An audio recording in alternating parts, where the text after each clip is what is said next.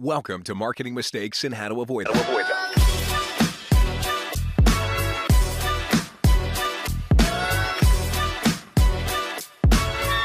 Here's your host, Stacey Jones. Welcome to another episode of Marketing Mistakes and How to Avoid Them. I'm Stacey Jones, and today I'm going to talk to you about 5 ways producers can evaluate if their content's a good brand vehicle for product placement. Partnering with brands and featuring them in projects can yield cost-saving production benefits. But before looking into what types of brand partnership opportunities exist, producers are going to need to evaluate the specific script and determine whether or not it will offer a platform that brands will feel is also beneficial. As part of their entertainment marketing strategy for the project, the producer is also going to need to develop answers for 5 key questions brands are always going to ask before considering partnering with a production. So let's talk through these 5 questions. The first is about having a relatable message. A storyline that brands can embrace is important. The brand's hoping for the consumer to buy into their product as they are buying into the ethos of the entertainment of which it is being exposed through. Does the story's message match that of the brand's marketing tactics? Does it have a positive message that the brand wishes for that very consumer to see in their own product? Even projects with themes of horror, blood, and gore, that they may not appear at first to be enticing to most brands, they may be welcomed by a few.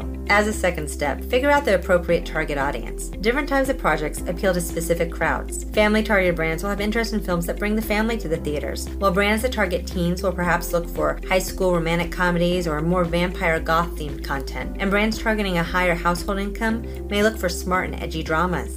The third question is, does the property have some known and recognizable talent? A brand marketer isn't going to sign on to a feature film if they don't recognize the cast. And an up-and-comer, it does not mean that's a recognizable name. In order to get maximum exposure, a project carrying a big name cast member is going to be much more alluring to brand. If the name's not traditionally recognizable, the brand is not going to buy in. The fourth question is, what is your time period? Yes, there are brands that have been around for 100 years, or at least a few decades, and those brands very well may be happy to lend their image to your production for period content. But with rare exceptions, such as with The Great Gatsby with Warner Brothers, where Tiffany & Company and Moët both jumped on board as major promotional partners for the film, most brands don't like supporting projects that are not current day. Why? Well, they can't show off their projects that are for sale now, today. And just having the logo in the scene, it doesn't make brands get that excited to shell out money or proportionally support a project. They want to align in a bigger way in the content. The fifth question producers need to ask is, what else can the project bring to the brand? Think of what else can be offered to the brand that provides the brand with content in the film or show and beyond. I counsel productions to think outside of the box, as creative ideas and resources will pay off. Even a project that lacks one of the elements I just spoke about can really be a successful project when creative ideas and resources are utilized. Think of social media callouts during production, exclusive behind-the-scenes footage available for brands to stream on their YouTube channel, meet and greets with the executives and the cast, premiere party sponsorships that lend opportunities for PR. The possibilities are really endless. Keep your mind open, be willing to strategize, and you're going to be much more likely to entice a brand partnership. After a review of the project, figure out how you can optimize your project to make it more brand-friendly. It's going to be worth the time you take. And make sure you stop by HollywoodBranded.com to look at our library, which has infographics and white papers, ebooks and videos, or our blog.hollywoodbranded.com, which has hundreds of helpful hints on how to make brand influencer and entertainment content partnerships a success from the get-go. That's it for this episode. I hope it was helpful, and please let me know if you have any feedback. I'll see you next week.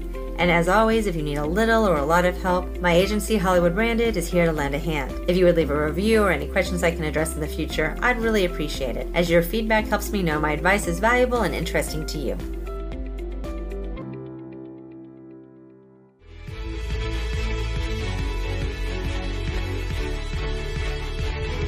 Are you ready to make the magic of product placement, celebrity event activations, or influencer partnerships help your sales?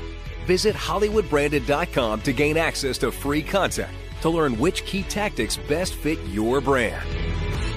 You'll find surveys, webinars, daily blogs, ebooks, and guides, all created to make sure you have access to the best possible marketing practices.